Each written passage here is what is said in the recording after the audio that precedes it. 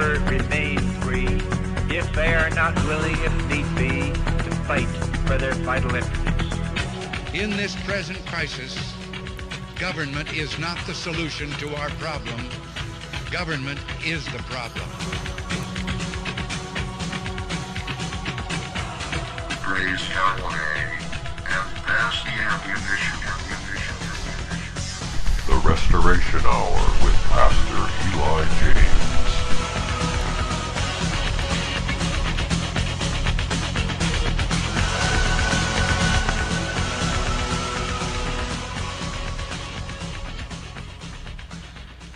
Well, good evening, ladies and gentlemen, patriots, Christian identians, and white nationalists all over the world. Welcome. This is the Restoration Hour. I'm your host, Pastor Eli James, EurofolkRadio.com. And please tell everybody you know about EurofolkRadio.com. In these latter days, the information we're putting out is getting more and more important by the day because Mystery Babylon, the international bankster megalith of the Rothschilds, Rockefellers, and other crypto Jews and real Jews and Edomites and Khazars, etc., has made its final move. Its last attempt to take over the world. It's called COVID and lockdown. And we're seeing there's a great reaction brewing after 2 years of being locked down. The Canadian trucker convoy striking against the Justin Trudeau government. I don't know how in the hell they got elected because they only got 30% of the vote. So I don't know what kind of structure. I guess it's democracy, folks. The left only needs 30% of the vote to get elected, right? So, hey, Lily. Okay, so what we're going to do, our plan was to continue on the 14th Amendment story of Ed Arlt and how he filed a brief against the United States government. And essentially he won. My understanding is he actually won because he established himself as, and I don't want to use the word sovereign citizen. I don't want to use the word sovereign citizen because that's like the dirtiest word in America at the moment. I'm going to explain why as part of today's show.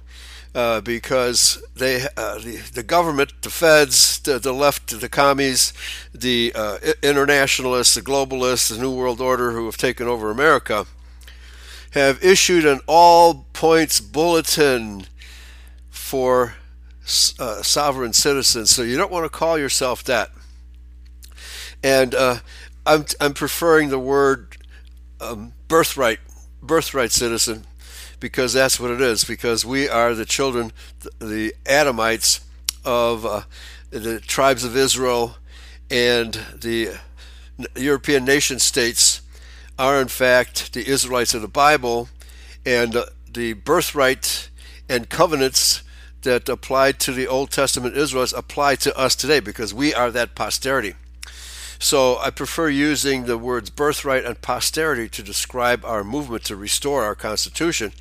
And so we're proceeding with that, okay?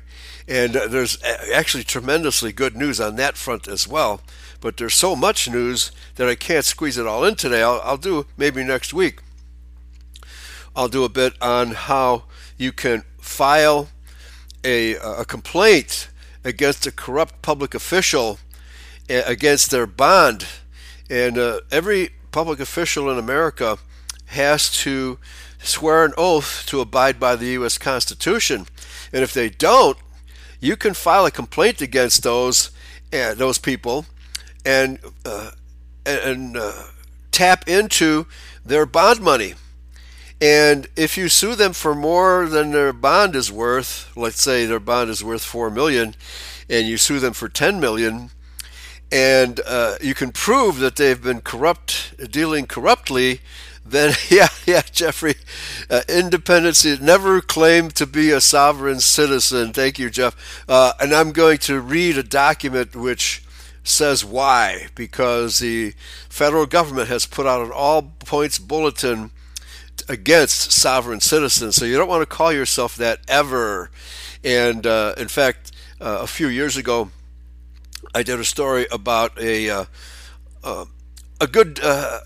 man trying to do a good deed. He found a dog roaming around on the street, and he picked the dog up and took it to a lost and found, dog pound, whatever you want to call it, the animal shelter.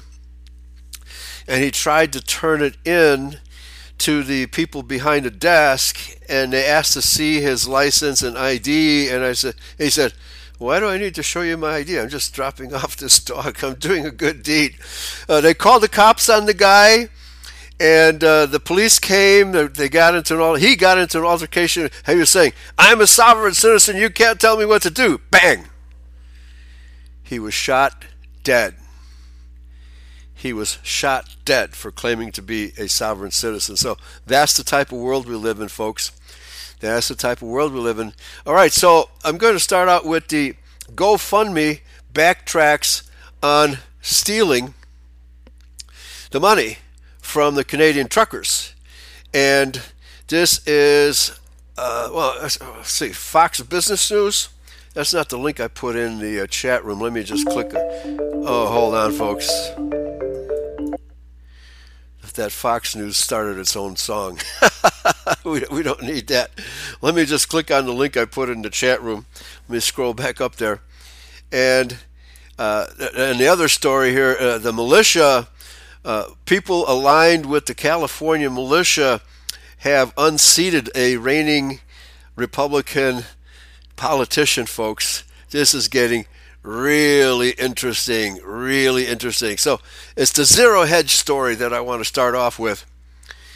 And it's about, and if you go to the front page of Eurofolk Radio, you'll see there's a video by Millennial Millie in which she identifies the forces behind GoFundMe, because a couple of days ago, GoFundMe stole all the money from the truckers. They had up to $9 million in the GoFundMe account for the Canadian truckers, and GoFundMe decided, well, no, they can't have it. We're going to give that money to Black Lives Matter and Antifa and other left-wing causes. Now, of course, that GoFundMe is owned by the Rothschilds through BlackRock and State Street and other investment corporations who, by their investments, actually own most of America, if not the world. So these people who have taken upon themselves to steal the money from the Canadian truckers, leave them high and dry in minus 31 degree weather, right? But they started another fund. So I'm going to read the story here. But GoFundMe has backtracked in a sense.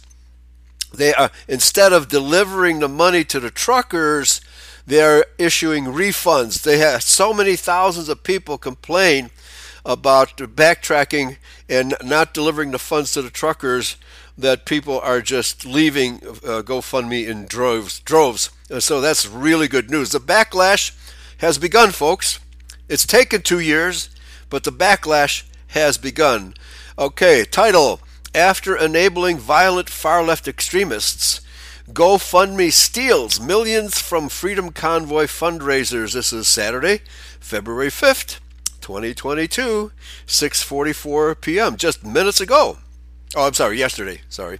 Wait a minute. No, it is today. Could I say it's February 5th, 6:44 p.m.? Just, I don't know if he's East Coast or West Coast. It's got to be East Coast. Anyway, it's because it's 7:09 in Central Illinois, by Tyler Durden, and this is Zero Hedge. Zero Hedge is really a good website. Update 18:30 Eastern Time. Just as we anticipated, it looks like a crypto-based crowdfunding platform, Tallycoin, has helped supporters of the Canadian truckers reroute their donations to help support the people on the front lines of the protest.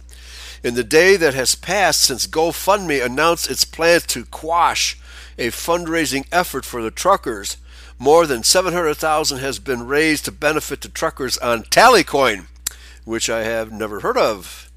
So we'll see. Maybe it's not owned by the Rothschilds.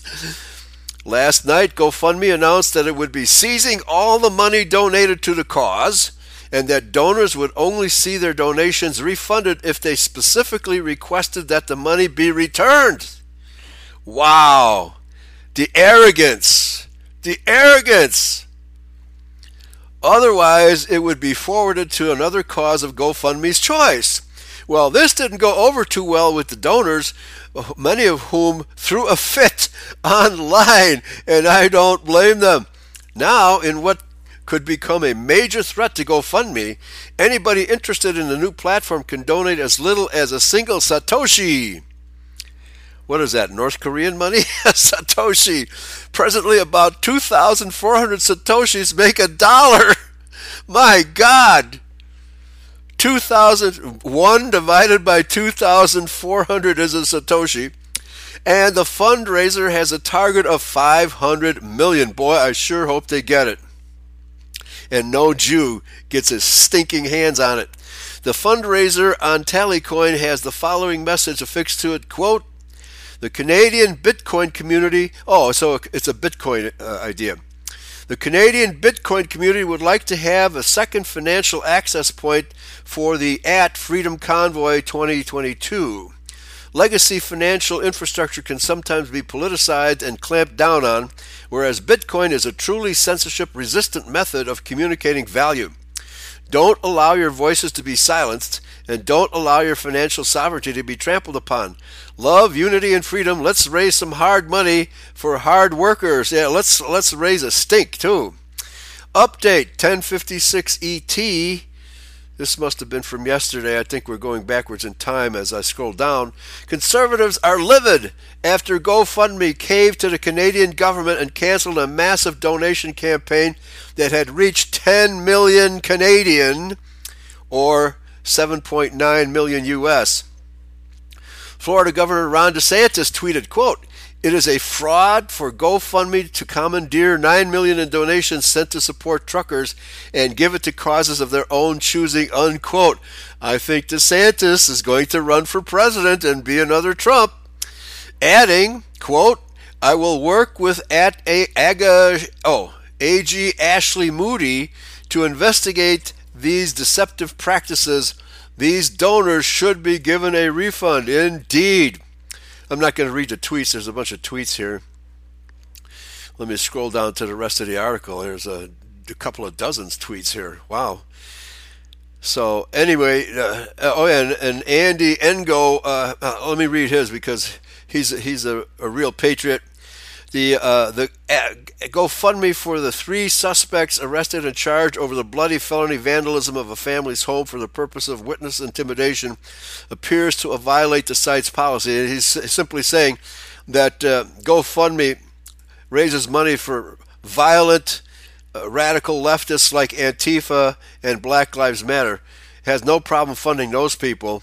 But it turns around. Any patriotic cause will not be funded by Soros, Rothschild, Rockefeller, etc. Update 725 ET. After the radical leftists in San Francisco who operate GoFundMe seized millions of dollars from the Canadian Freedom Convoy and vowed to refund donations to donors upon request, or disperse the funds to credible charities like Black Lives Matter. That's a credible charity, right? Greenpeace, yeah, okay, that's actually owned by the Rothschilds. And Planned Parenthood, those are really worthy causes, right? The internet went absolutely mental Friday night about the crowdsourcing platform's decision. Rebel News' Ezra Levant equated GoFundMe's decision as stealing the money. Yes, it's absolutely right. He said the crowdsourcing platform should have automatically refunded its donors.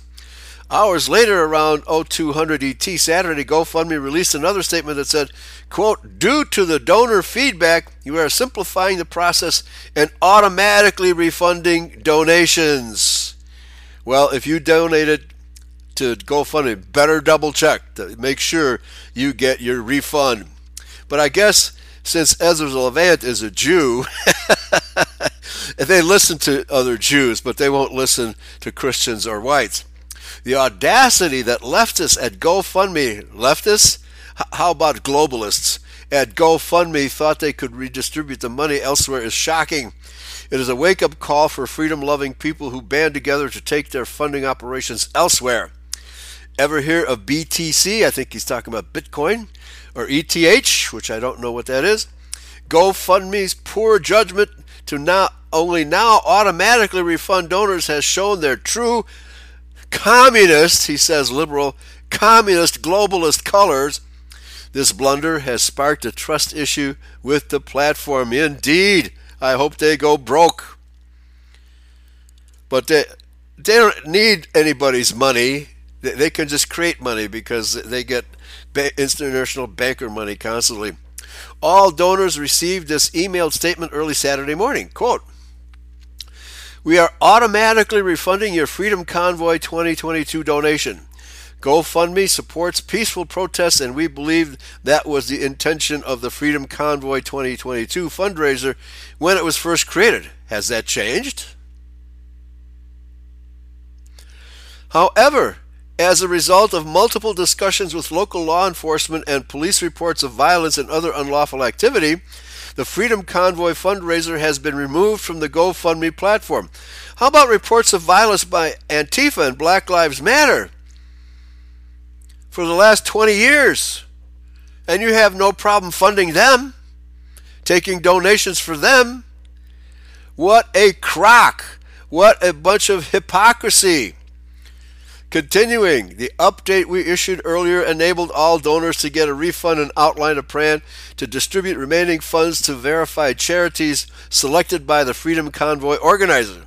Well, okay, so they weren't going to give it to the Freedom Convoy, and they were actually going to choose whatever, like abortion, Antifa, Black Lives Matter, communists, etc. That's where they were going to give the money to. Anyway, as a result of multiple discussions, however, due to donor feedback, we are simplifying the process for you. We will automatically refund your contributions directly. You do not need to submit a request. You can expect to see your refund within 7 to 10 business days. Good luck, is all I have to say to that. However, it still amounts to stealing money from the convoy. It's still stealing, folks, because they're refusing to give the money to the intended entity. GoFundMe also tweeted part of the statement. The tweet was immediately ratioed, which means replies outnumbered retweets and likes, indicating the tweet was very unpopular. Facebook does the same thing. They delete the critical tweets. The world's richest person, Elon Musk, and a supporter of the truckers tweeted a meme comparing the amateur thieves robbing rail cars in Los Angeles to professional thieves at GoFundMe. The tweet went out to 72 million of his followers. Maybe he should run for president. He would give Trump a run for his money, right? But the damage is already done. It's only a matter of time before an alternative crowdsourcing platform is discovered and or created. I think the Bitcoin alternative, but not everybody has Bitcoin. Continuing here. Despite initially refusing to cave to pressure from the Canadian PM Justin Trudeau and his allies, GoFundMe announced late Friday evening that it had decided not to disperse any money to the Freedom Convoy and its supporters gathered in Coutts, Alberta, and Ottawa. Users will now need to request a refund for their donation or risk the possibility that the company will instead reroute it to a quote-unquote approved communist. As Rebel News editor-in-chief Ezra Levant reported in a tweet, GoFundMe has decided to take, or some might say steal, the roughly Canadian $9 million that was supposed to be used to pay for supplies like gas, food, and other necessities for the truckers. Yeah, how about porta potties? And instead dole that money out to charities of the company. No. Not charities. Left-wing radicals, commies of the company's choosing, unless donors fill out a request form. Okay, so it's easy to put money in, but it's impossible to get money back, folks, when you're dealing with Jews. Why the company has decided on this policy instead of instating automatic refunds for donors isn't clear. But as Levant joked, what a windfall for Black Lives Matter, Greenpeace, and Planned Parenthood. By the way, I think, wasn't Millennial Millie? Oh, no, she was with, she used to be with Alex Jones. But Ezra Levant is kind of like the Alex Jones of Canada. GoFundMe claimed that the fundraiser is in violation of Term 8 of its Terms of Service Clause. But Black Lives Matter and Antifa never violate Term 8? Really? And also explained that it often works with local authorities to make sure we have detailed understanding of facts on the ground. Yeah, okay, some left-winger complains and then it's automatically deleted. That's how that works, folks. That's how that works. The hypocrisy is quite literally unbelievable. Absolutely. Okay, Jeffrey, ETH is Ethereum crypto. I should get into that market. All right. Okay, spoiler alert says we need a class action lawsuit. The right Canadian judge would be happy to assign a huge punitive damages. I hope so. Wisconsin had an honest judge in the Kyle Rittenhouse case. There might be a couple of honest judges in Canada. We'll see. Yeah. Adolf Richter says Jews swine are masters of their own destruction and soon they will be wiped out for good. No survivors. Yes, that is the case. Yeah, and what's his face? Governor said he is a rhino. That's for sure. He is a rhino. I don't believe he makes annual trips to Israel. So I think he's just another actor, just like Donald Trump was an actor, pretending to be a conservative. And in my opinion, without Trump, the lockdown would have never happened. Because just imagine Hillary trying to do that, warp speeding the lockdown and face masks and all that kind of stuff. No way. The conservatives would have rebelled earlier. They would have rebelled 3 years ago, 4 years ago, 5 years ago, if Hillary Clinton had gotten elected. So the Rothschilds could see the writing on the wall, but they needed to have a conservative, quote-unquote conservative, in the White House to dupe the Republicans. And I think the Republicans are beginning to wake up. They're beginning to wake up, as the story from California will reveal. Okay, but let's finish this. And this is incredible that, and remember, Millennial Millie, in that video that's up on the front page of Eurofolk Radio, please watch that. She names names and the sources behind the companies, the Jew-owned companies behind GoFundMe. What isn't owned by the Jews these days, okay? The Ottawa police, meanwhile, insist that demonstrators in the city are acting unlawfully. Several have been arrested, mostly for charges that may seem serious but actually aren't, for making threatening statements on social media and for other issues. Ottawa police have also warned that they will be collecting as much digital and financial information as they can from both the truckers and anybody who donates to support them. Wow. They don't do that to Antifa and Black Lives Matter. In a threatening statement, the police implied that supporters of the Freedom Convoy could face prosecution just for donating. Whoa.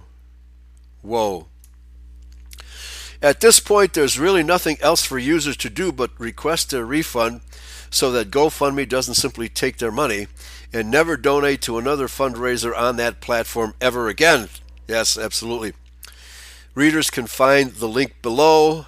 Again, this is zerohedge.com if you're just listening and don't have your computer running. After all, there are plenty of other fundraising, I think is what they're trying to say. Fundraising platforms out there.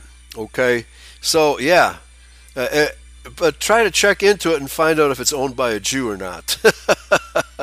Yeah, crypto is coming out of the slump. So yeah, crypto will never go away as long as the internet's up, because it's internet they put it. But there's no way the Jews are going to get rid of the internet, because they need it for all of their financial transactions, like PayPal. Yeah. The The same people who own GoFundMe own PayPal. Folks, are you shocked? I hope not. Okay, so let's continue. This is really interesting, folks. The revolution has begun. Now, the second story, this AICN, I put the link in the chat room. You'll have to scroll up for it. I'll try to put it in again. The best infos.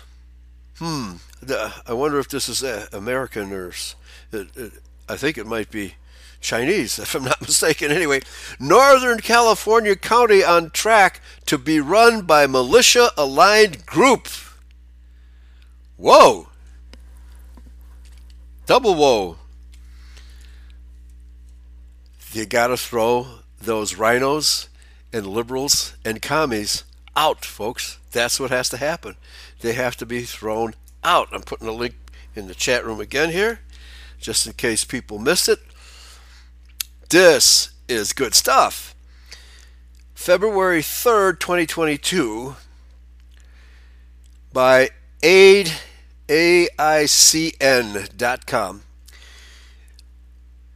A retired police chief and self-described Reagan Republican with decades of public service, Leonard Modi, checked all the boxes to represent his community in one of California's most conservative counties. But on Tuesday, voters ousted Modi, handing control of the Shasta County Board of Supervisors to a group aligned with local militia members. Whoa. Double whoa. Folks, the white race is fighting back. Let me repeat this. This is excellent. But on Tuesday, voters ousted Modi, M-O-T-Y, handing control of the Shasta County Board of Supervisors to a group aligned with local militia members. The election followed nearly 2 years of threats and increasing hostility toward the longtime supervisor and his moderate colleagues in response to pandemic health restrictions. No, they're not moderate, they're commies. While it's not yet clear who will replace Modi, the two candidates in the lead attended a celebration Tuesday with members of an area militia group, the Sacramento Bee reported. The recall is a win for the ultra-conservative movement in Shasta County, which has fought against moderate Republican officials and sought to gain a foothold in local government in this rural part of Northern California. All right, it's a win for ultra-conservatives, right? Hooray! It also highlights a phenomenon that extends far beyond the region, as experts warn that the pandemic and eroding trust in U.S. institutions has fueled, they say, extremism, patriotism in local politics, and hostility against commies. Die, commie scum. Die, commie scum. Okay, all right, and that's what's happening, folks. That's what's happening. Eroding trust in U.S. institutions. I wonder why.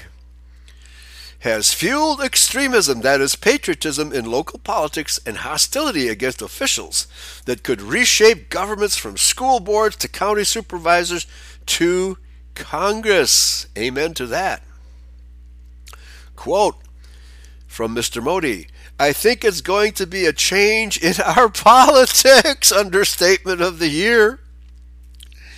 And we've got 11 months to go. I think we're going to shift more to the alt-right side of things.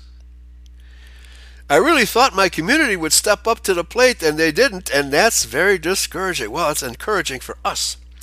Located more than 2 hours from California's more densely populated state capital, Sacramento, Shasta County has long been a conservative bastion and home to a thriving state of Jefferson movement, which advocates for, I think they mean secession, not succession, secession from California and the formation of a new state. But it was also the sort of place where people could work through their differences to achieve common goals, said Modi, who has served as supervisor since 2009. Time's up, Mr. Modi. After the pandemic took hold in 2020 and the governor instituted lockdown measures, however, many residents were outraged by the restrictions and what they viewed as the failure of county officials to stand up to the state government. Shasta County was among the least restrictive in California, Modi said, but residents unhappy about state rules and mask requirements began showing up in meetings in large numbers. Yeah, that's what we have to do, folks. Show up in large numbers. We still might be able to peacefully turn this around, but I don't think so, because the Rothschilds will never let go. They will never let go. The ADL, B'nai B'rith, and all these Jewish organizations, the liquor industry, etc., Hollywood, they will never let go. They will be destroyed. Continuing, Shasta County has long been a conservative stronghold.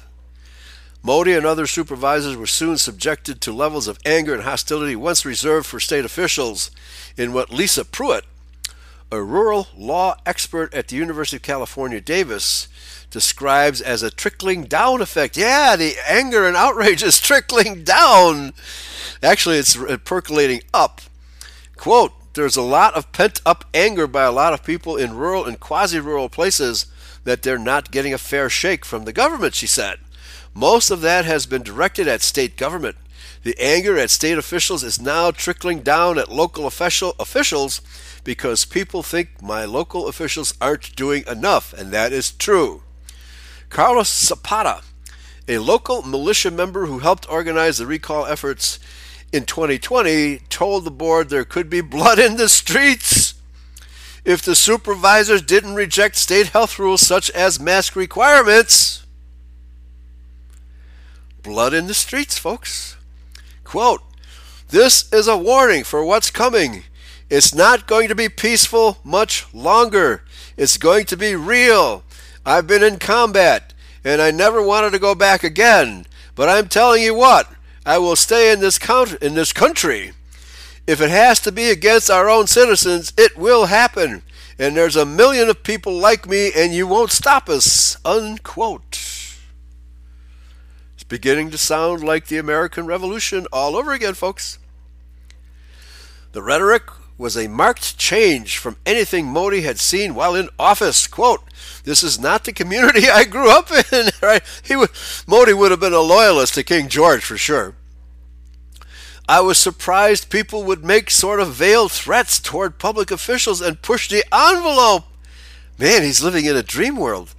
Disruptions and threatening rhetoric have been seen in public meetings across the country in what experts view as an alarming development. No lie. In Oregon, a county commission moved to virtual meetings last month due to anti-mask protesters. Somebody pull the plug on their Zoom meetings, please. A parent in Virginia was arrested after threatening to bring guns if officials didn't make masks optional. Quote, distrust in government has permeated the most local levels, said Colin Clark, a terrorism expert. Now, wait a minute. The terrorism experts weren't called in when Antifa and Black Lives Matter burnt 25 cities to the ground in 2020. Oh, we don't need terror. Those are peaceful protests.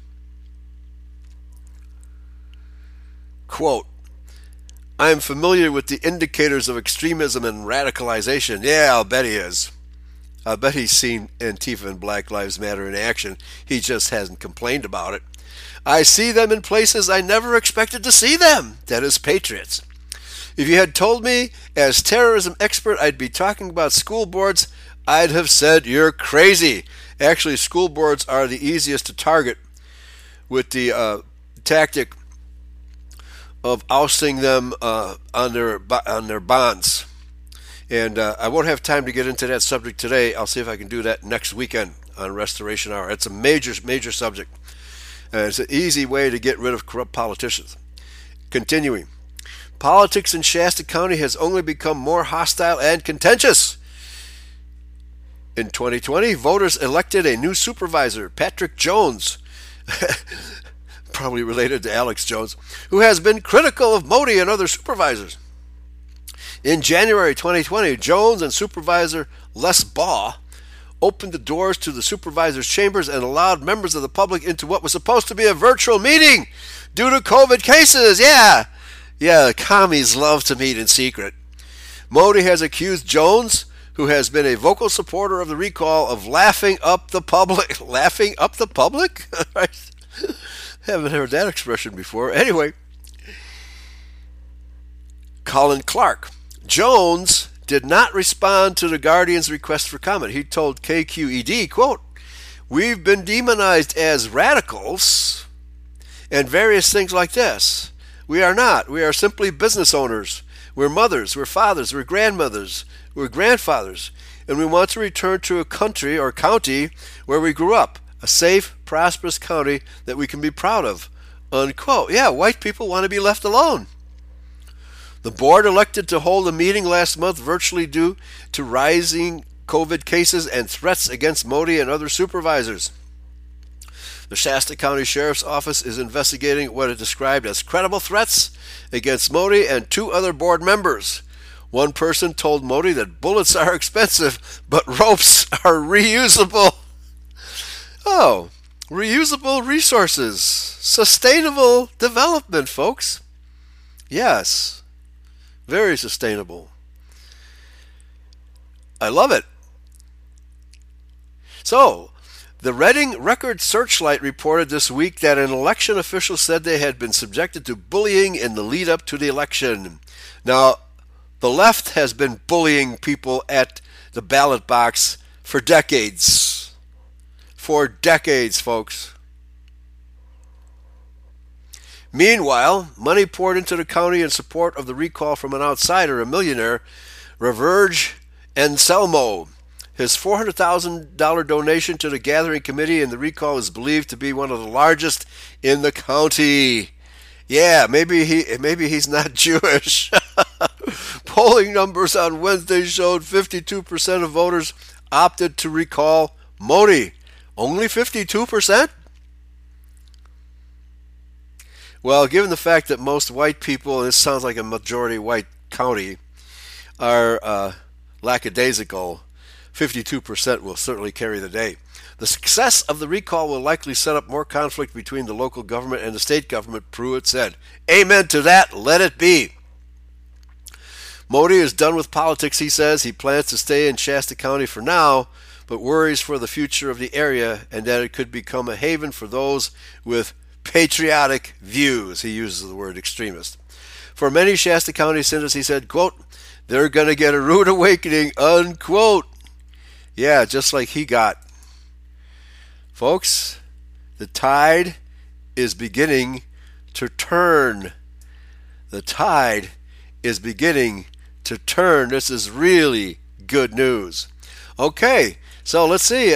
Maybe there's something like this happening in your neighborhood. Where's Mr. Rogers? Okay, so before we get back to the Ed Arlt article, because these developments are very much related to the fact that the 14th Amendment has superseded the U.S. Constitution, and we need to undo the 14th Amendment, and we have constitutional means at our disposal to do that. Okay, so I'm going to put this a link to the Quick Guide to Sovereign Citizens, which is a government document put out. Oh, sorry. There we go. Complaining about sovereign citizens. And, yeah, Adolf, spoiler alert, it's mostly peaceful arsonists. Well, it does say Babylon is going to burn. Book of Revelation says Babylon is going to burn. I can't wait to see it. Okay? Yeah, and Adolf Richter Trudeau is on the run. Maybe he should run back to Cuba.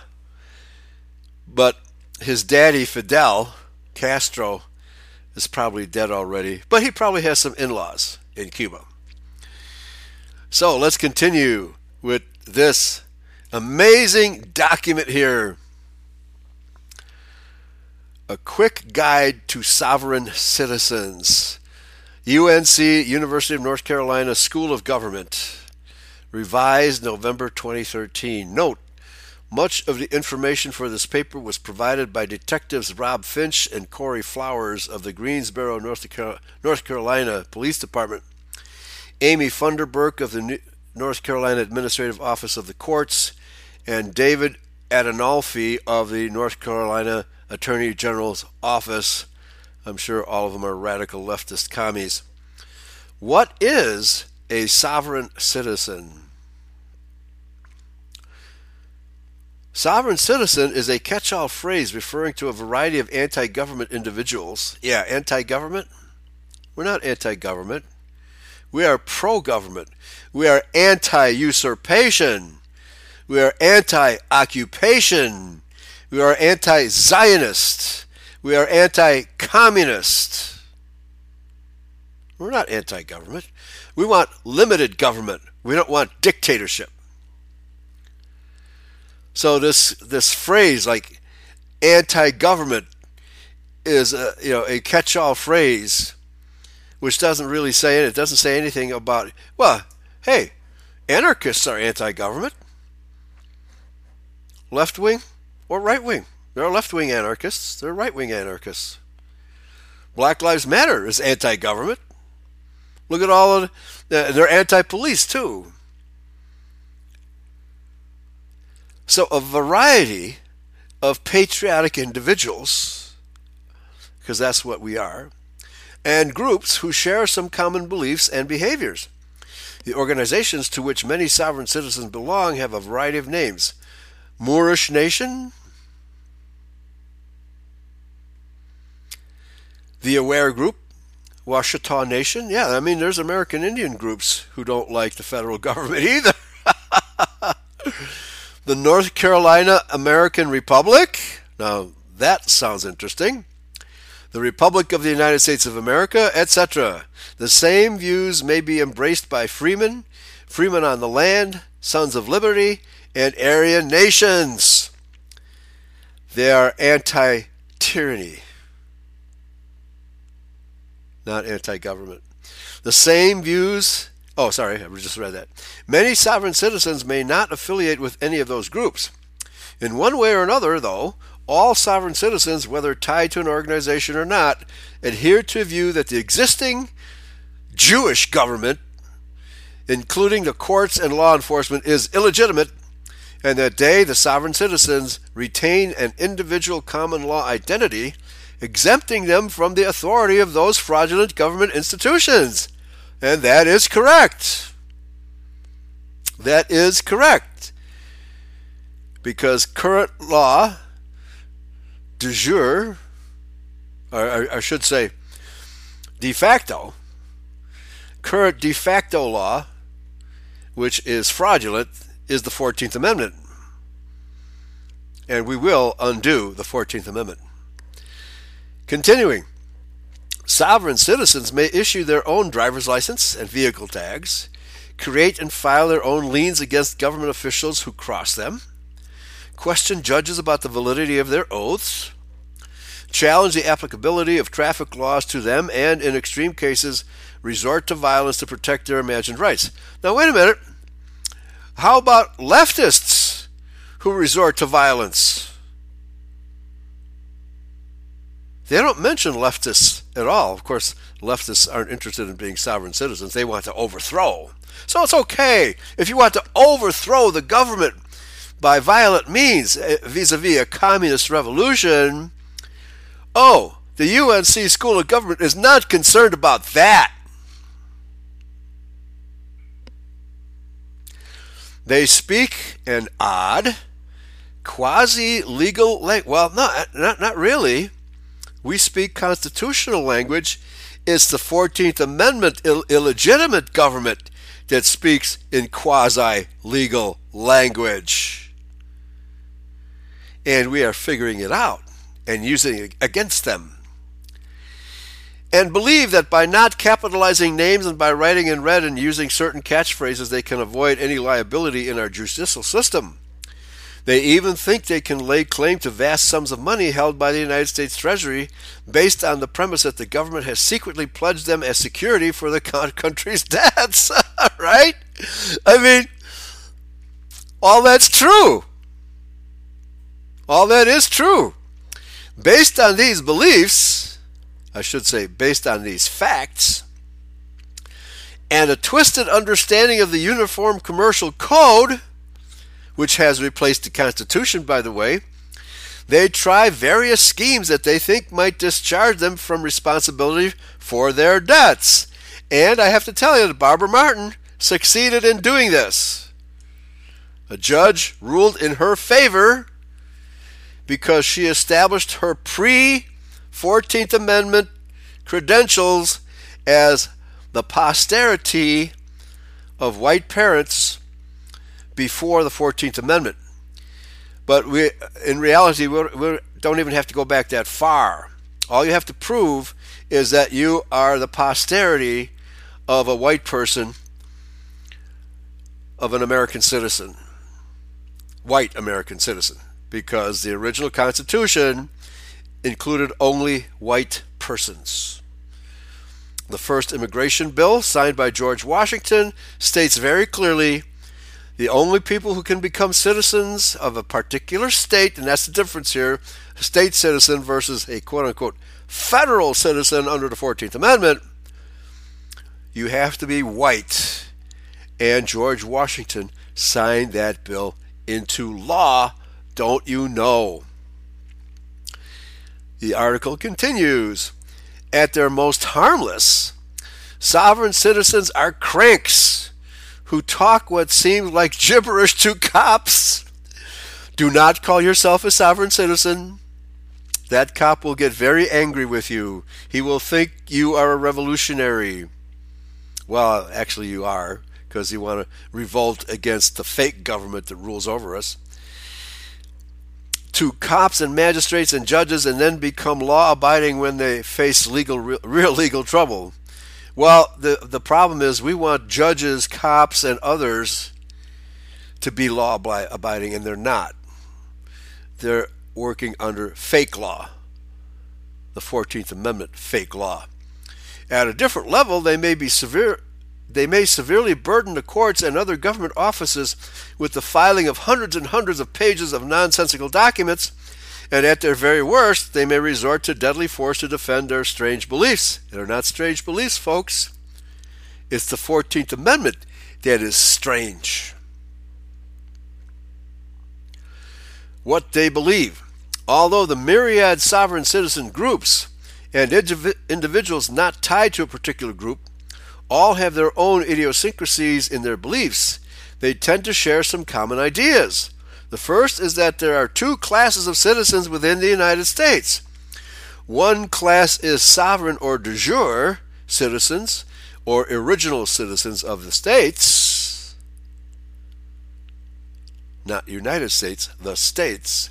The second class, first created by the 14th Amendment, is federal or U.S. citizens. That is correct.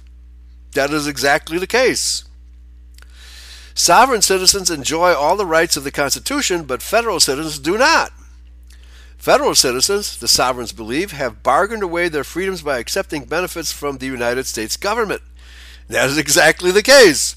Much of what sovereigns do is intended to rescind or denounce that federal citizenship and reclaim their common law sovereign citizen status with all its rights. Okay, so they perfectly understand the situation. Let's see what you can do about it. That helps explain why they refuse to get driver's license or register vehicles, reject Social Security, avoid using zip codes, and may not pay taxes, because those are all forms of contracting with the government and accepting the lesser class of federal citizenship. That is correct. So the University of North Carolina, this document, they understand the situation. Reconstruction history is important to many sovereign citizens. Their view is that the governments established in the southern states after the Civil War were imposed against the will of and without the consent of the citizens and are not lawful. That is also correct. because the radical abolitionists imposed black leadership in those states. And of course, the Jewish carpetbaggers, etc., and turncoat whites in those southern states after the war. That is exactly what happened. It's not a matter of belief. That is exactly what happened. These sovereigns distinguish between the original state of which they are citizens and the false and illegitimate state that occupies the same territory. And as already mentioned, they view the 14th Amendment as the source of the new separate class of federal citizenship. So, they understand the situation. And if these people at the University of North Carolina understand it, so does everybody else in government. But what can they do about it? The fact is that the Constitution, U.S. Constitution, is still there. It still operates if you can force the politicians to abide by it. And we are working on more and more ways to force them to obey the real law, which is the Constitution, not the code. The code, which you could call maritime law, commercial law, it doesn't matter what you call it, it's not constitutional law. It is fake law superimposed over the Constitution by these frauds. Now, it took a long, long time for the 14th Amendment to be implemented because the slow process of corrupting virtually every government official in America took well over 100 years. But it finally succeeded with the so-called Civil Rights Amendment in the 1960s that gave black people the vote. It took that long for the 14th Amendment to be fully implemented, but the corrupting influence started then. I believe the year was 1864 or 1865. That the 14th Amendment has been gradually, slowly, surely being implemented, even though there are many court rulings against it in favor of, dare I say, sovereign citizens, constitutional citizens. Let's put it that way, constitutional citizen. If you call yourself a constitutional citizen, what can a cop say against that? You, Mr. Officer, took an oath to obey the Constitution. I am a constitutional citizen. All I want from you is to obey your oath.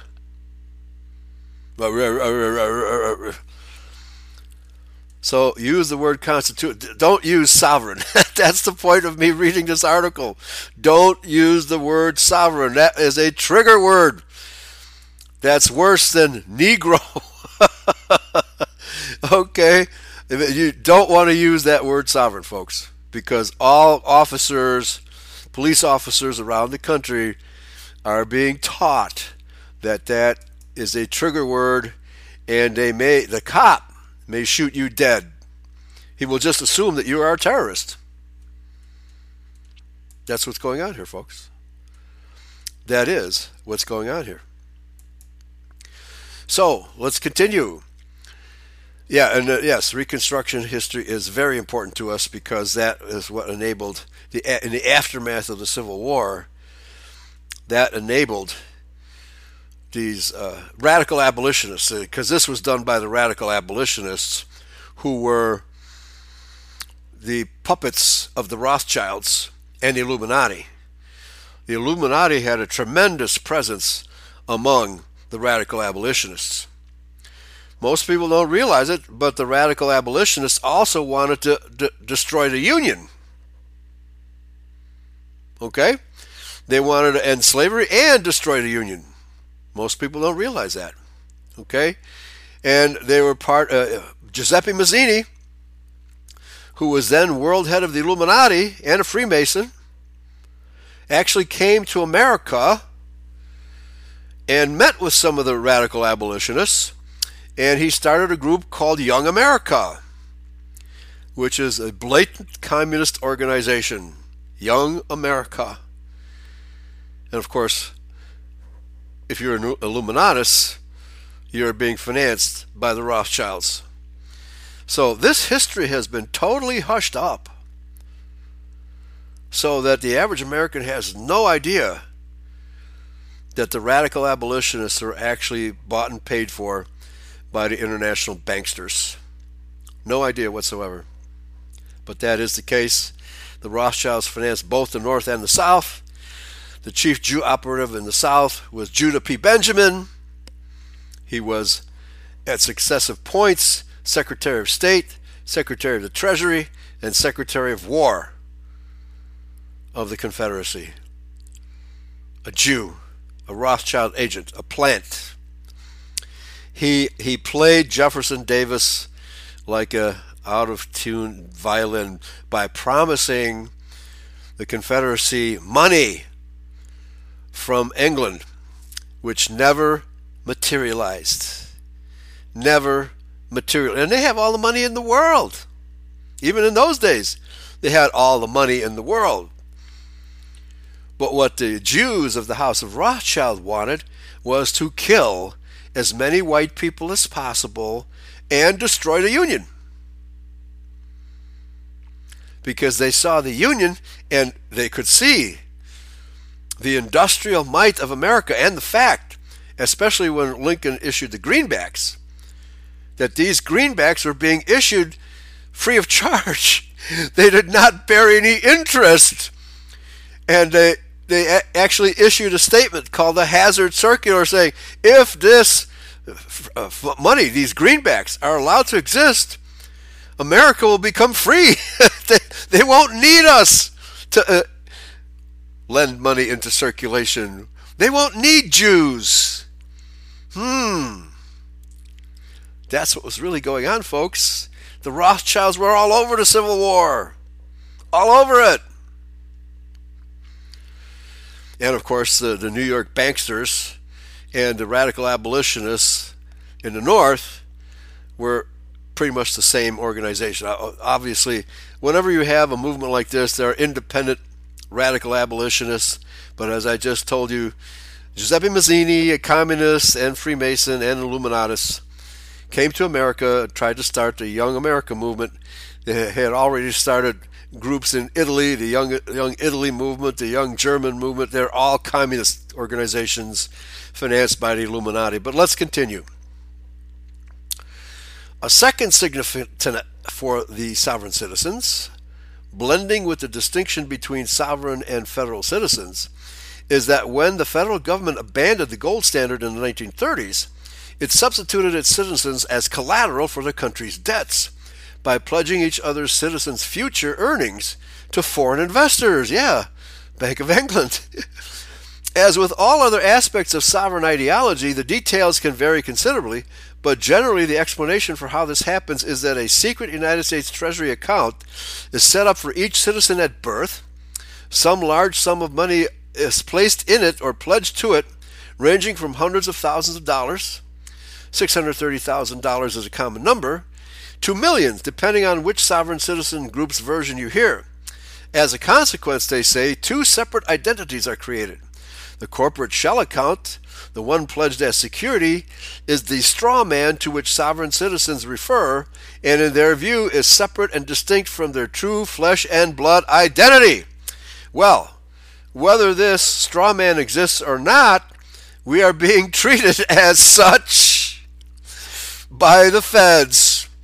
And of course, it was FDR who was responsible for all of that.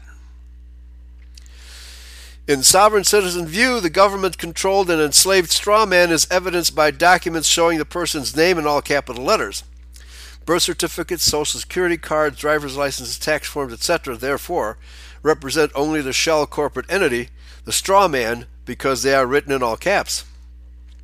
A sovereign citizen avoids inadvertent subjection to this false government and avoids being mistaken for a federal citizen by signing documents in a certain manner, for example, by identifying himself as John Doe, executive trustee for the private contract trust known as all caps, John Doe, or by identifying oneself as executor for the straw man or using copyright symbol with the name or saying, quote, John Doe, secured party, authorized representative, attorney in fact on behalf of John Doe in caps again, or interspersing colons or hyphens, etc. We don't need to go into this. This is, actually, I advise people not to go this route, because if you run into a corrupt judge or a corrupt panel, they're just going to dismiss your move out of hand. Okay? So let me skip the rest of the straw man business. Again, the beliefs and practices can vary considerably from group to group and person to person, but once you are familiar with the ideas above, you are more likely to realize you are dealing with a sovereign citizen. A sovereign citizen named Fred Jones may say, I am agent of Fred Jones, to inform you that he is not the corporate entity strawman, in all caps, Fred Jones, and thus is beyond the court's jurisdiction. Well, whether it's all caps or not, the 14th Amendment is unconstitutional and is, in fact, a second government overlaid upon the real government, which is constitutional. That is, in fact, the case, folks. There's no argument about that. And as I said, many, many court cases, and I've been reading from these court cases, from Ed Arlt's document, that prove it. The Supreme Court and other courts have ruled in favor of this constitutional citizen reality. Over and over again, dozens and dozens of times. Of course, University of North Carolina does not even mention a single one of these cases.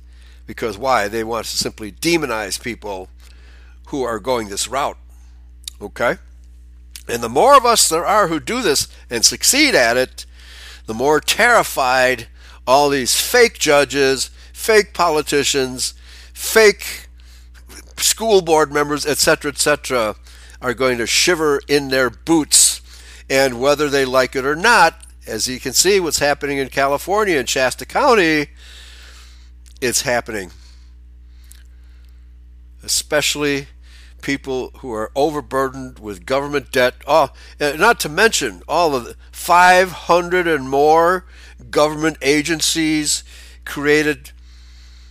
The process started with FDR and his Jew deal. All of this is illegitimate, folks. 100% illegitimate, as is the Income Tax Amendment, the 16th Amendment, and the Federal Reserve Act, etc. And it was only because of the 14th Amendment that all of this regulatory government has been imposed upon us. And people are waking up to it. They're finally waking up to it. Okay. Jeffrey says, I am not a revolutionary, I am a resolutionary. I am resolved to revivify the former voluntary government of the original states. Yes. So am I.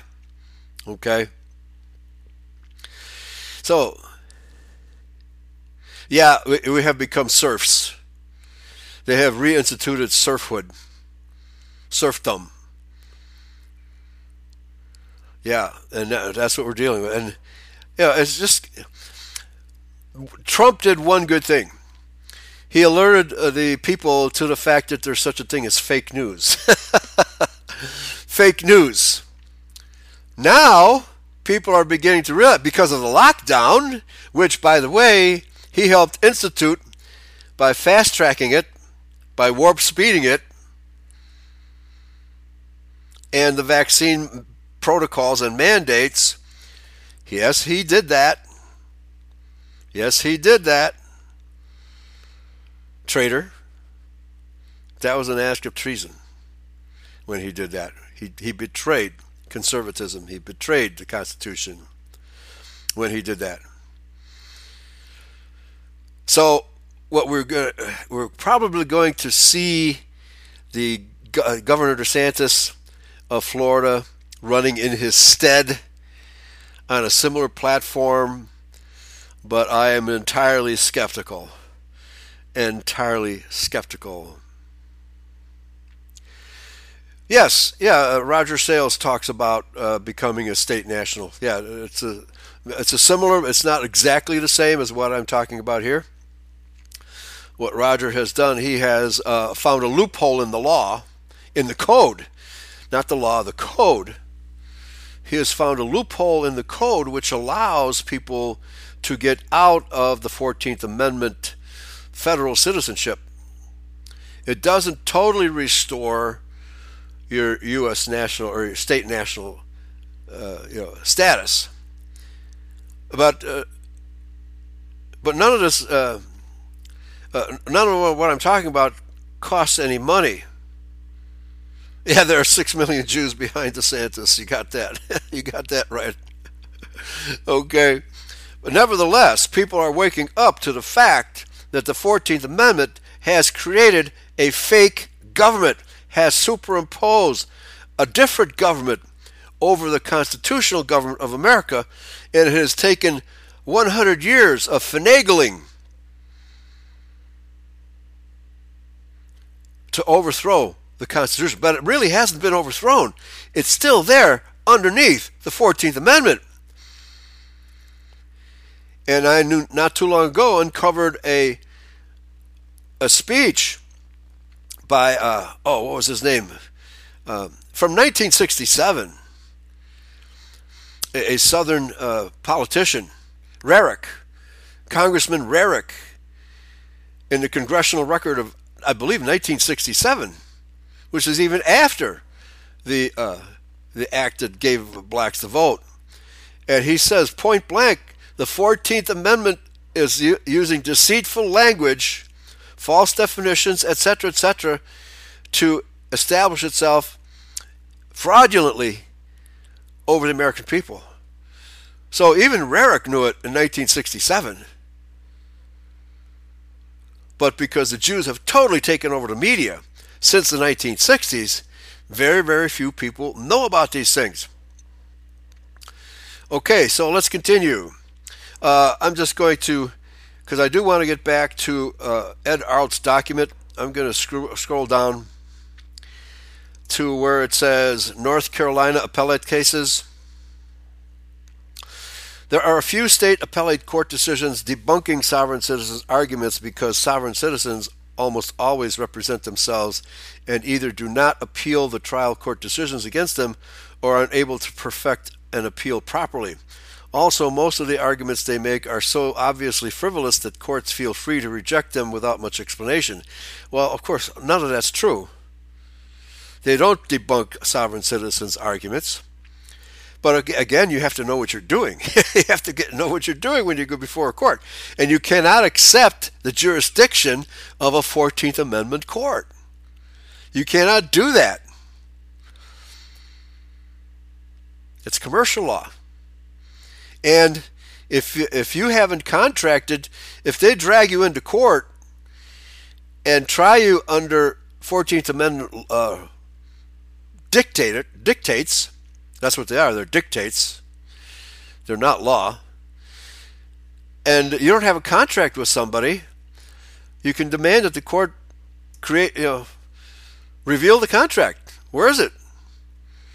But they assume that if you sign your driver's license, that you have agreed to the contract. Well, if the contract is given to you fraudulently, that is vis-a-vis the 14th Amendment, it's null and void according to the Constitution. Because those driver's licenses are for commerce. The Constitution says real citizens of America, that is, state citizens, do not need driver's licenses. The roads are open to real citizens. Okay? Now reestablishing our constitutional citizenship is going to take time. Actually, I think Babylon's going to burn before that happens. But we can make their lives miserable. As we read this morning, Deuteronomy 33:55, where Yahweh says, if you Israelites don't destroy these Edomites and Canaanites from off the face of the planet, at least off the face of Palestine, They will come back and be pricks in your eyes and thorns in your sides, and have they ever? Have they ever? But now, turnabout is fair play. We can become pricks in their eyes and thorns in their sides and have fun doing it. Okay? So, but all this North Carolina article is saying is that this appellate court operates under the 14th Amendment and not under the Constitution. So it's circular reasoning. Okay, let me scroll down. Let me just do one more section here. Names of their organizations. Two of the most prevalent sovereign citizen groups in North Carolina are the Moorish Nation and the Washita Nation. Now, that's interesting. These are not even whites, which don't count as constitutional citizens anyway. Moorish Nation adherents may refer also to the Moorish Science Temple, Moorish Republic, United Nuwaubian Nation of Moors, Muir Republic, or other variations. Moorish sovereigns tend to be black and younger. Many get started on this path in prison. The Washita Nation, or a Moorish branch, is tied to a group in Poverty Point, Louisiana. White supremacist organizations such as the Aryan Nations may embrace sovereign citizen ideology as well. So too may freemen and related groups. Organizations such as the North Carolina American Republic in the Mooresville area, that's I think Mooresville is a town, not in reference to the Moors. But at least some of them say they are different. The North Carolina American Republic, for example, distinguishes itself as believing it is the real sovereign state of North Carolina, rejecting the notion of separate sovereign rights for individuals. I'm not sure what that's supposed to mean. Their particular fantasy is that the state government put in place by the Reconstruction Acts is invalid, and that they have reestablished the legitimate government of the state. Okay, that's what they mean.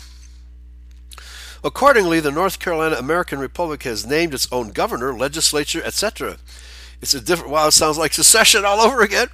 It's a different route than the one followed by sovereign citizens, but leads to the same self-serving conclusion. No, it's not self-serving, it's constitutional. Conclusion that the established state institutions do not have jurisdiction over them. Well, just because they've been established does not make them legitimate. Remember, as I said, it's taken almost 100 years for the 14th Amendment to be fully implemented and bury the Constitution underneath it. Okay, buzzwords. Below are some unusual words or phrases or manner of punctuation or writing that are commonly used by sovereign citizens, reflecting their beliefs. Some of the words are legitimate legal terms in the proper context, but are meaningless in the way they are used by sovereign citizens. No, that's not true.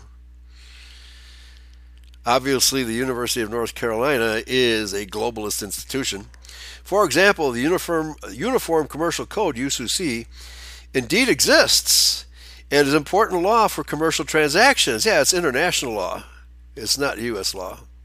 But it has none of the purposes ascribed to it by the sovereign servant. Well, we'll see about that. It would take a long time to explain why sovereign citizens speak and write the way they do, or the meanings of these particular words. Just be aware that the recurrence of these ways of communicating is one indicator that the person is a sovereign citizen. So here are some of the buzzwords. But it's interesting that the word communist is not a buzzword for these people. Strawman, de facto government, conveyance rather than vehicle, references to the UCC, IRS Form 1099, traveling in a commercial capacity, aboriginal. Who is the victim? Yeah, you pass a law and there's no victim.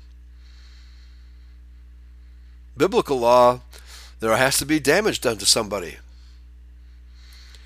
And all these so-called hate crimes, that's 14th Amendment, folks. There is no victim. They simply tack on punishment if the perpetrator happens to be white. Is that fair?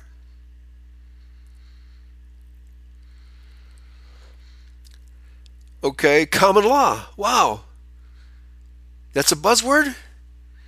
Common law is a buzzword? Common law doesn't exist? indigenous, non-resident alien, sui juris, redemption, domicile. Where is your oath of office? Or I would say, what is your oath of office? Have you sworn an oath to the U.S. Constitution as an office holder that you should and must obey? Have you done that, officer? Admiralty, executor, accepted for value, free man. Oh, we can't have that. We can't have free men and women. Final solution. I've never heard anybody in this movement use that term. Silence is acquiescence. That's true. If a statement is made in court and you think it's false and you don't object to it, it will be considered factual. So you better speak up. Don't let any false statement slide in court. Requesting an official's bond. That's another method we can use, and it works, folks. And finally, state citizen. That's a buzzword? That's not reality? Folks, so you can see that this document was created to and given to police officers so they would fear you and treat you as if you were a terrorist. I will read this last paragraph. Some of the most troublesome activities by sovereigns are their lawsuits and liens against public officials. Court, by the way, in Britain, I have been apprised that the reason why they have suspended all COVID mandates is because there have been so many lawsuits filed against public officials in Britain that the legal system is now utterly swamped. And that's why they have suspended all mask and mandates, all COVID mandates. And we need to do the same here. Canada needs to do the same, etc., etc. Australia needs to do the same, because all of these white nations have pretty much the same type of law. But they don't, unlike America, they don't have freedom of speech, and they don't have a Second Amendment, and they don't have freedom of religion either. And freedom of religion under the Constitution means the different denominations of Christianity. Under no circumstances does the term freedom of religion imply Islam or Judaism or any other religion other than denominations of Christianity. The whole point of the First Amendment was that no denomination should be supported by the government. Period. That's all it's about. It's not about other religions. There is, the Constitution only considers one religion, and that's Christianity. The slogan of the American Revolution was, "No king but Jesus." And the people who prosecuted the revolution created the first Bible Society of America right after the revolution. So, let me repeat this, because this is important. Some of the most troublesome activities by sovereigns are their lawsuits and liens against public officials. Court can deal with frivolous lawsuits through Rule 11. Oh, Rule 11. There's an Illuminati number. Sanctions, contempt, and gatekeeper orders. A false lien can be more difficult to address because the official often doesn't know until much later that it has been filed, and because filing offices generally are not charged with determining the legitimacy of a document before accepting it. Yeah, you can bog down the courts this way. To help address that problem, the legislature in 2012 enacted a new statute, GS 14-118.6, making it a Class 1 felony to knowingly present for filing a false lien or encumbrance against the property of a public officer or employee based on that person's performance of official duties. But nevertheless, they take an oath to obey the Constitution. They take an oath to obey the Constitution. And if they fail to observe that oath, you can file that action against such people. Are doing this, and it's working. Despite this GS 14-118.6, I just want to make you aware of it. The statute subsequently has been amended to include false claims. Well, it says false claims. If the public official is not abiding by their oath to obey the Constitution, not the 14th Amendment, the Constitution. You see, the people who wrote the 14th Amendment, the radical abolitionists hired by the Rothschilds, forgot something. They forgot about these oaths. Continuing. The statute also establishes a procedure for the Register of Deeds to reject such a filing and allows the public official to sue for treble damages under the Unfair and Deceptive Trade Practices Law. But it's not deceptive, because that public official cannot even hold the office if they don't take that oath and abide by the U.S. Constitution. It has nothing to do with the 14th Amendment. So, folks, people are doing this, and they're winning these cases. And by the way, when you file a complaint against a public official who is not abiding by the Constitution, the bond company must follow through and inform the office holder that there's an action being taken against you.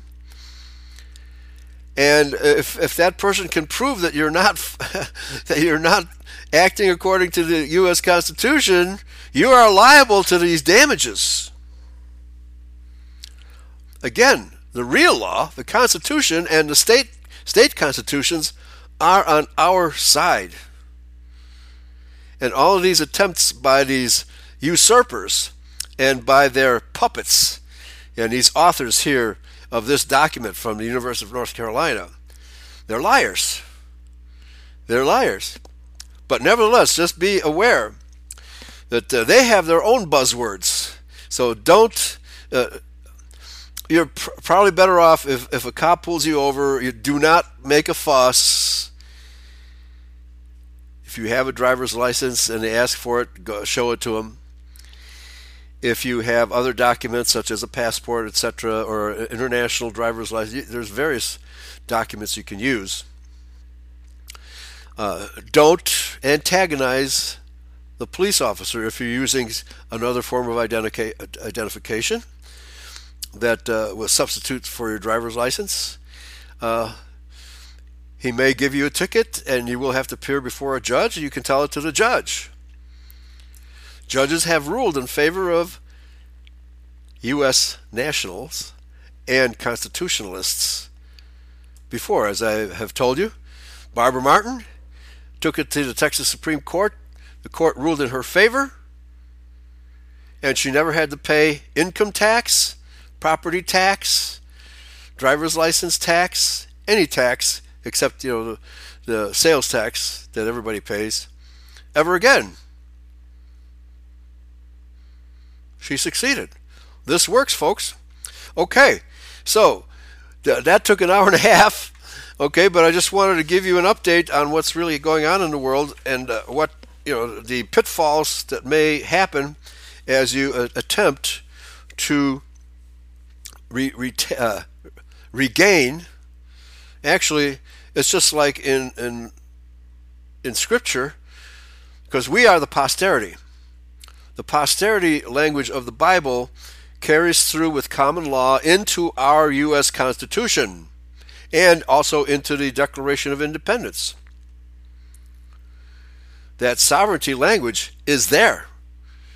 That posterity language is there. The preamble to the U.S. Constitution talks about we the people and our posterity. That's what it talks about, folks. The posterity, the birthright of the tribe of Joseph. The tribe of Joseph is the birthright tribe. Ephraim and Manasseh, the English-speaking tribes of the 12 tribes of Israel. We are that people. And no one can take that away with us. Yahshua said, the kingdom of heaven is within you. It's not outside of you. It's not the government. And so we need to start asserting our sovereign rights, our birthright, and our posterity rights. We need to start asserting them. And there's no violence involved in this. So again, this document lies. Now, there have been occasional people who, probably because they have been railroaded, get angry and maybe commit violent acts. But that's because it is a fake government. The 14th Amendment has created a fake government, period. Okay, so let's return to Ed Arlt. Now, I don't have this. I don't think there is an online version of this document.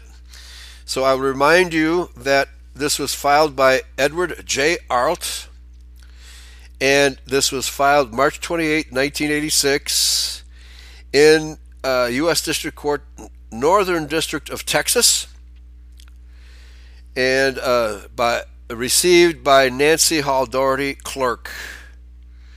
Civil case number CA485BL8K. A supplemental memorandum on classes of citizenship in support of the accused's request for judicial notice of citizenship. So, Edward Arlt has done exactly what this UNC article says only terrorists can do. Only that none of this can be legitimate. Well, it was legitimate. It was recognized by the court, and I understand that he actually won this case. But I was reading through page 12, and I will pick up on page 12 and go into page 13. So on page 12,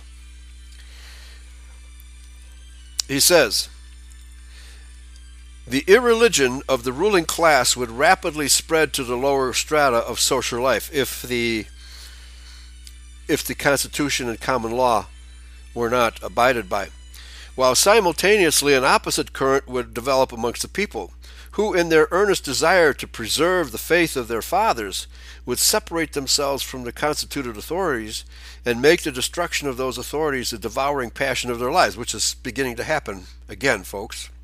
We will have another American Revolution, even if such destruction involved the ruin of the nation. In opposition to them, the apostate or skeptically indifferent governors become step by step savage persecutors. Isn't that what we're seeing today?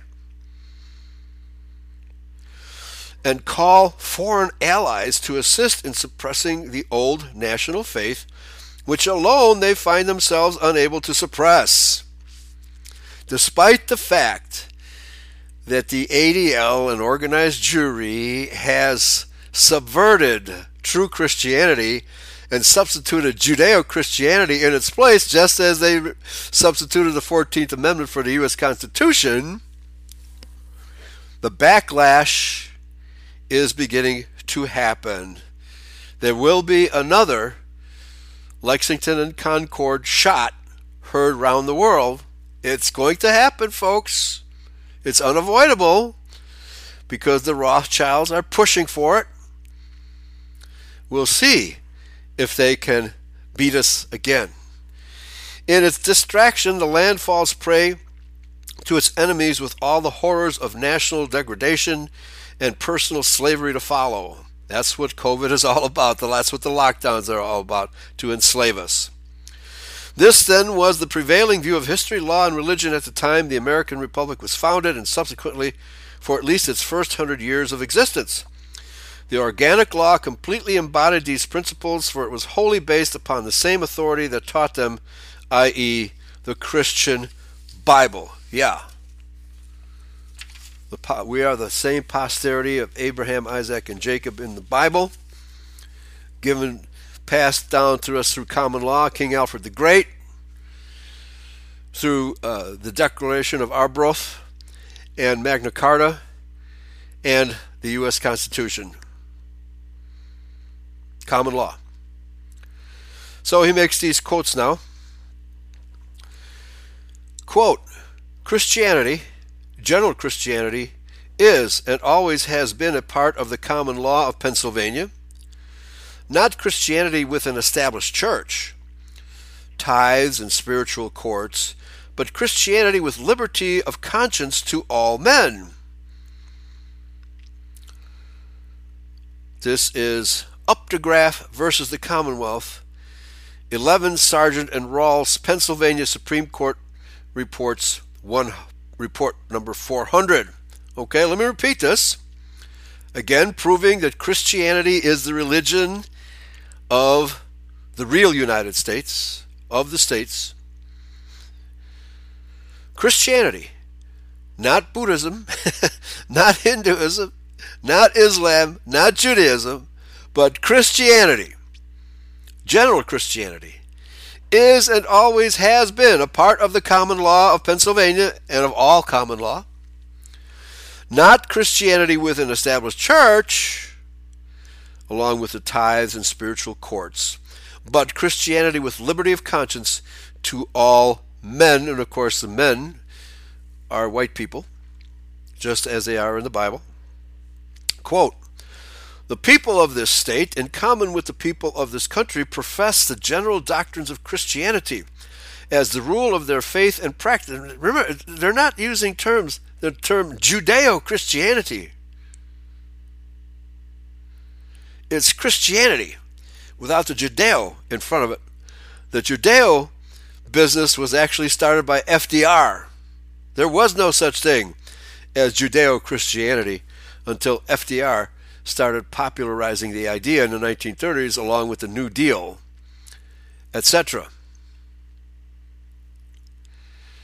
So the term Jeffrey put in HTTPS there's a Telegram group, I guess, for U.S. nationals. Okay. So very good. Yeah, the movement is growing. Okay.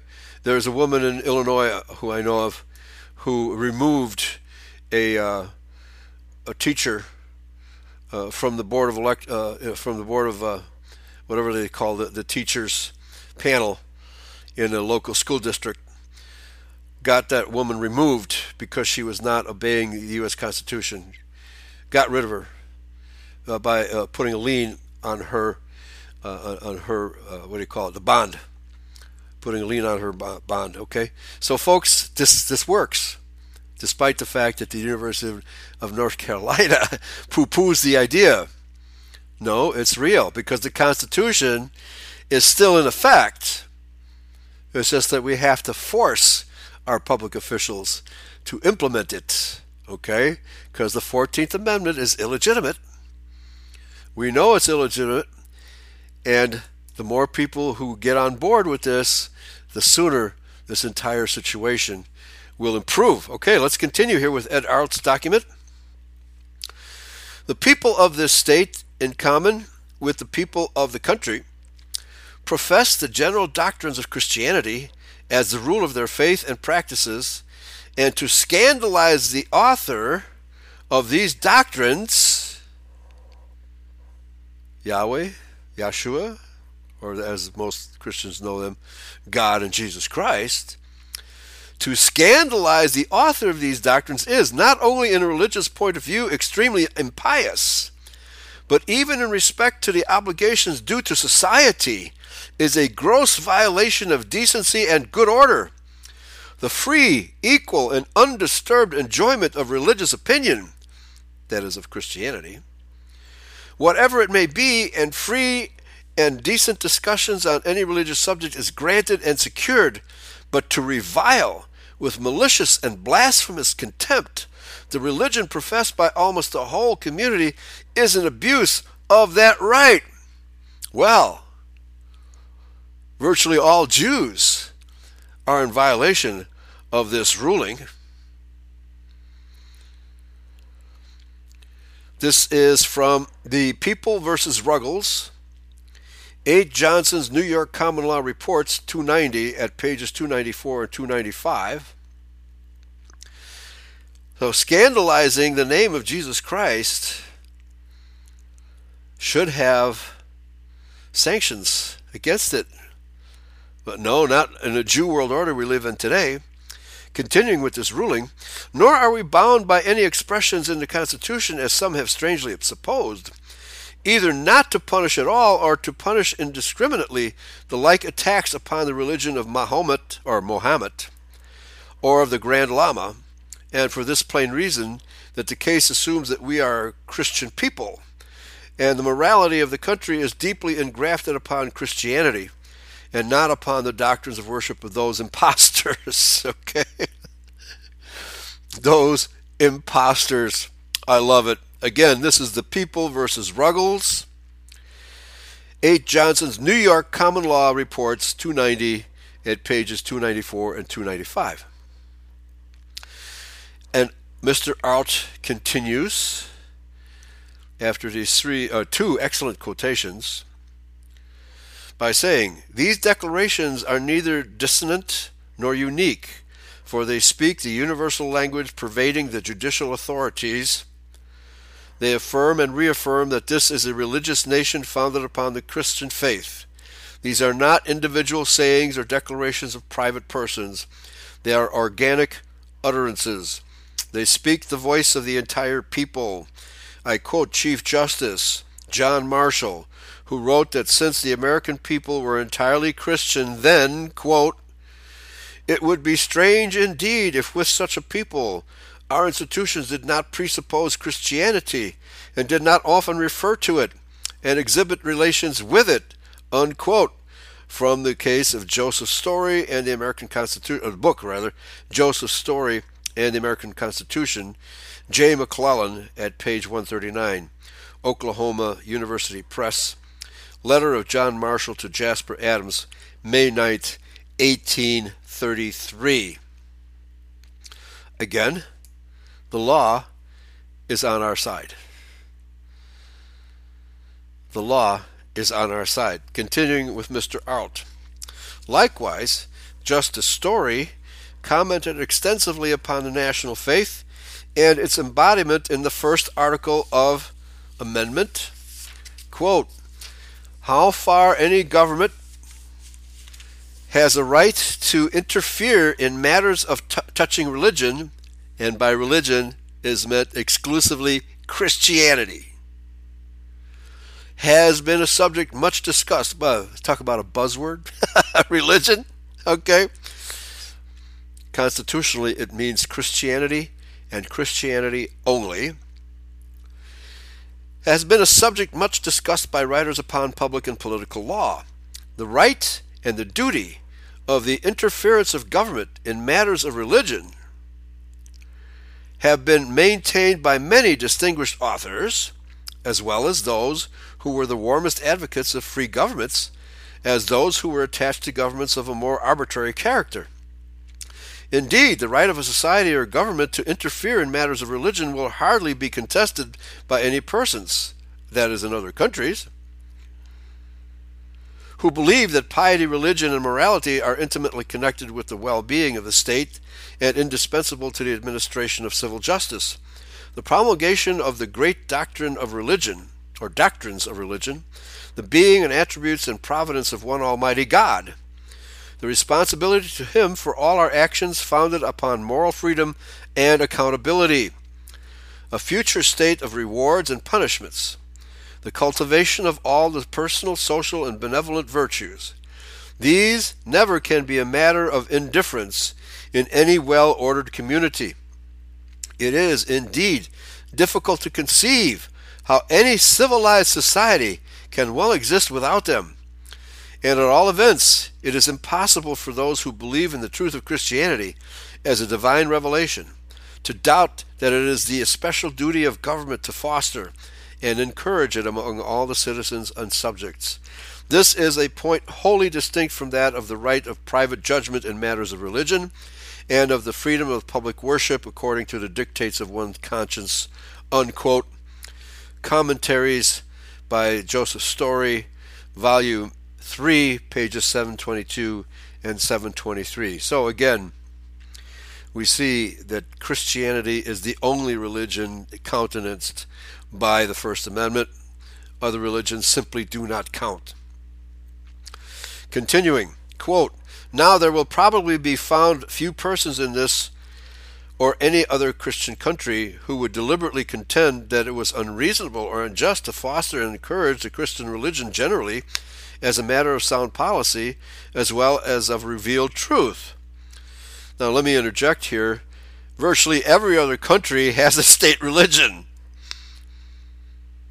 That's true of Islam, that's true of Buddhism, that's true of communism. In fact, every American colony from its foundation down to the Revolution, with the exception of Rhode Island, if indeed that state be an exception, I think he's saying this because the state of Rhode Island did not have a representative at the Constitutional Convention, but they did ratify it afterwards anyway, did openly, by the whole course of its laws and institutions, support and sustain in some form the Christian religion, and almost invariably gave a peculiar sanction to some of its fundamental doctrines. And this has continued to be the case in some of the states down to the present period, without the slightest suspicion that it was against the principles of public law or Republican liberty. Indeed, in a republic, there would seem to be a peculiar propriety in viewing the Christian religion as the great basis on which it must rest for its support and permanence, if it be, whatever it has been deemed by its truest friends to be, the religion of liberty. Yeah, only Christianity says anything about liberty. Montesquieu has remarked that the Christian religion is a stranger to mere despotic power. Massachusetts, while she has promulgated in her Bill of Rights the importance and necessity of the public support of religion and the worship of God, has authorized the legislature to require it only for Protestantism. The language of that, it excluded Catholicism, folks. The language of that Bill of Rights is remarkable for its pointed affirmation of the duty of government to support Christianity and reasons for it. As, says the third article, the happiness of a people and the good order and preservation of civil government essentially depend upon piety, religion, and morality.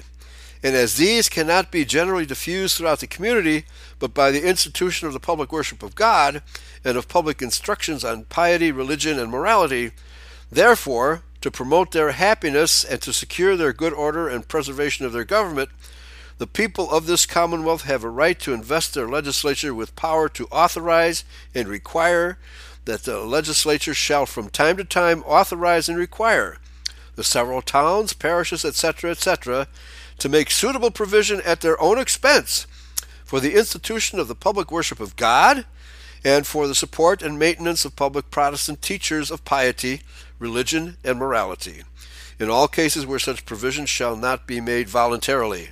So, rather than, it's not favoring a denomination, it's Protestantism in general. Afterwards, there follow provisions prohibiting any superiority of one sect over another and securing to all citizens the free exercise of religion, that is, of Christianity. Again, the language of the Constitution is to prevent one denomination from being sanctioned or promoted by the government against other denominations. It has nothing to do with other religions, outside of Christianity. Continuing, there's a very long quote, but this is from Joseph Story Commentaries, Volume 3, at pages 724 to 727. Two more short paragraphs here. Probably at the time of the adoption of the Constitution and of the amendment to it, now under consideration, the general, if not the universal sentiment in America was that Christianity ought to receive encouragement from the state so far as was not incompatible with the private rights of conscience and the freedom of religious worship. An attempt to level all religions and to make it a matter of state policy to hold all in utter indifference would have created a universal disapprobation, if not universal indignation. Yeah, because none of them wanted to be Muslims or Buddhists or Jews. But the duty of supporting religion, and especially the Christian religion, is very different from the right to force the consciences of other men or to punish them for worshiping God in the manner in which they believe their accountability to Him requires. Mr. Locke himself, who did not doubt the right of government to interfere in matters of religion, because they have done this throughout history, and especially to encourage Christianity, at the same time has expressed his opinion of the right of private judgment and liberty of conscience in a manner becoming his character as a sincere friend of civil and religious liberty. Quote, "No man or society of men," says he, "have any authority to impose their opinions or interpretations on any other, the meanest Christian, since in matters of religion every man must know and believe and give an account for himself." Unquote. Mr. Arlt states here, and Justice Story goes on to say that the first article of amendment sanctioned Christianity only and none other, and he quotes, "The real object of the amendment was not to countenance, much less to advance, Mohammedanism or Judaism or infidelity by prostrating Christianity, but to exclude all rivalry among Christian sects, and to prevent any national ecclesiastical establishment which should give to an hierarchy the exclusive patronage of the national government." Okay? Can't be put any clearer than that. The First Amendment, freedom of religion, is not talking about all religions. It's only talking about denominations of Christianity. It does cut off the means of religious persecution, the vice and pest of former ages, and of the subversion of the rights of conscience in matters of religion, which had been trampled upon almost from the days of the apostles to the present age. Amen to that. And that's true, because the Christians were persecuted from the very beginning. Christianity, as the embodiment of the law of God, was and is of the common law of both England and the American Republic. Okay, we have about 10 minutes left. Another very long quote, but I think I can get through this in the next 10 minutes. And let me just turn the page here to see what the source is.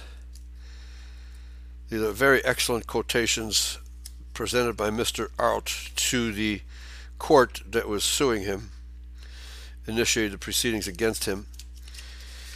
And this again, okay, by the common law and by the Bible, which is the foundation of the common law, by Wiley. This is a court case. Willie, spelled W-Y-L-L-Y, versus Collins, 9GA 223, 237, 1851. And here we go. It appears to have been long perfectly settled by the common law that blasphemy against the deity in general, or a malicious and wanton attack against the Christian religion individually, for the purpose of exposing its doctrines to contempt and ridicule, is indictable and punishable as a temporal offense. Lord Mansfield says, quote, "The eternal principles of natural religion are part of the common law." So, when the founders use the term natural religion, they mean biblical religion, are part of the common law. The essential principles of revealed religion are part of the common law, so that any person reviling, subverting, or ridiculing them may be prosecuted at common law. Unquote. The State versus Chandler, I think it's Delaware, 2 Delaware 553, at 555 and 556, ruling 1837. Next quotation. It was a part of the common law so far that any person reviling, subverting, or ridiculing it might be prosecuted at common law, as Lord Mansfield has declared, because in the judgment of our English ancestors and their judicial tribunals, he who reviled, subverted, or ridiculed Christianity did an act which struck at the foundation of their civil society, intended by its necessary consequences, as they believed, to disturb that common peace of the land, of which, as Lord Coke had reported, the common law was the preserver. To sustain the soundness of their opinion, their descendants point to us the tears and blood of revolutionary France during the Reign of Terror, when infidelity triumphed and the abrogation of the Christian faith was succeeded by the worship of the goddess of reason. And they aver that without this religion that no nation has ever yet continued free. They insist, too, that all history demonstrates that no nation without the light of the common law has ever been able to preserve any system of rational and well-regulated liberty, unquote. Again, from the State versus Chandler. Excellent, excellent, excellent.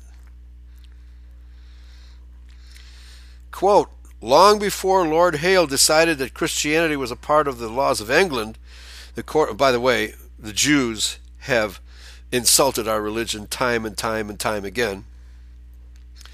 The Court of King's Bench had gone so far as to declare that, quote, in almost all cases the common law was grounded on the law of God, which it said was causa causans, the cause of all causes, and the court cited the 27th chapter of Numbers to show that their judgment on a common law principle in regard to the law of inheritance was founded in God's revelation of that law to Moses. Communism, anyone? Communism wants to destroy the right of inheritance. It is a religion as well. Quote, what then are the well-established principles of the common law applicable to the present case? The distinguished commentator on the laws of England informs us that upon the foundations of the law of nature and the law of revelation, all human laws depend. 1bl.com.42, no idea what that refers to. Biblical commentaries, I think, is what it refers to. The municipal law looks to something more than merely the protection of lives, the liberty, and the property of our people.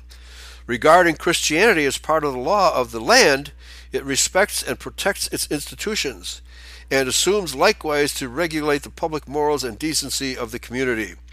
Unquote. Bell versus the State, 1 Swan, Tennessee, 42,44, 1851. Next, every system of law known to civilized society generated from or had as its component one of the three well-known systems of ethics, pagan, Stoic, or Christian. The common law draws its subsistence from the latter. Its roots go deep into that system. The Christian concept of right and wrong or right and justice motivates every rule of equity. It is the guide by which we dissolve domestic frictions and the rule by which all legal controversies are settled, unquote. Strauss versus Strauss, 3 SO2D, I think that's South Carolina, possibly, 727 at 728, 1941. So very recent. Very recent.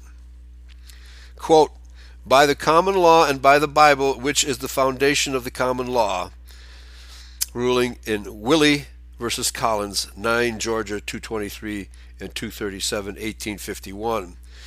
So we can see that freedom of religion in the First Amendment applies only to Christianity and to no other religion. And of course, it's the Jews who have been importing all these Muslims and voodooists and other people into our country, violating the state citizenship provision signed by George Washington that only free white persons can be citizens of any state, and therefore U.S. citizens, not 14th Amendment citizens or federal citizens. Okay, we have about 6 minutes left. Christianity defined the limits of the Republic and expressed the morality and justification upon which it was predicated as a natural genetic expression of the race that comprised it. This is by Ed Arlt. Let me repeat this because this is an outstanding statement. And of course, we're talking about both Old Testament and New Testament, unlike the New Testament only version of Christianity, which denies the law. Okay, that's just a ridiculous, absolutely ridiculous. Can't even call that Christianity. Fa, or faux, however you want to pronounce it. Fake Christianity. Quote, but beyond all these matters, no purpose of action against religion can be imputed to any legislation, state or national, because this is a religious people, that is, Christian people. This is historically true. From the discovery of this continent to the present hour, there is a single voice making this affirmation. The commission of Christopher Columbus, prior to his sail westward, is from Ferdinand and Isabella, by the grace of God, King and Queen of Castile, etc., and recites that, quote, it is hoped that by God's assistance some of the continents and islands in the ocean will be discovered, unquote. The first colonial grant that made to Sir Walter Raleigh in 1584 was from Elizabeth, quote, Elizabeth, by the grace of God of England, France, and Ireland, Queen, Defender of the Faith, unquote, etc., and the grant authorizing him to enact statutes for the government of the proposed colony provided that they, quote, they be not against the true Christian faith now professed in the Church of England, the first charter of Virginia granted by King James I in 1606, after reciting the application of certain parties for a charter, commenced the grant in these words, quote, we, greatly commending and graciously accepting of their desires for the furtherance of so noble a work, which may, by the providence of Almighty God, hereafter tend to the glory of His divine majesty in propagating the Christian religion to such people as yet live in darkness and miserable ignorance of the true knowledge and worship of God. Unfortunately, this proposes that they should Christianize the Indians, which was a big mistake and has never worked. Okay, one more quick quote here. Language of similar import may be found in the subsequent charters of that colony in 1609 and 1611, that's Virginia. In language more or less emphatic is the establishment of the Christian religion, declared to be one of the purposes of the grant. The celebrated compact made by the Pilgrims in the Mayflower of 1620 recites, quote, having undertaken for the glory of God and advancement of the Christian faith and the honor of our king and country, a voyage to plant the first colony in the northern parts of Virginia. The fundamental orders of Connecticut, under which a provisional government was instituted in 1638 to 1639. In the charter of the privileges granted by William Penn to the province of Pennsylvania in 1701, the Declaration of Independence recognizes, if we examine the constitutions of the various states, we find in them a constant recognition of religious obligations. Every constitution of every one of the 44 states contains language, even the Constitution of the United States. These and many other matters which might be noticed, and a volume of unofficial declarations to the mass of organic utterances that this is a Christian nation, unquote. Holy Trinity versus United States, 143 U.S. 457, pages 465 to 471, 1892. Also, Vidal versus Girard's Executors, 43 U.S. 127, Howe, 61 at 83, 1844. All right, folks, the U.S. Constitution is still in effect. We just have to insist that corrupt federal officials and local officials abide by their oaths to obey the Constitution, whether they are in a 14th Amendment court or not. They still taken an oath to obey the Constitution, not the 14th Amendment. Thanks for listening. Praise Yahweh. Pass the ammunition. See you all next time. Bye-bye.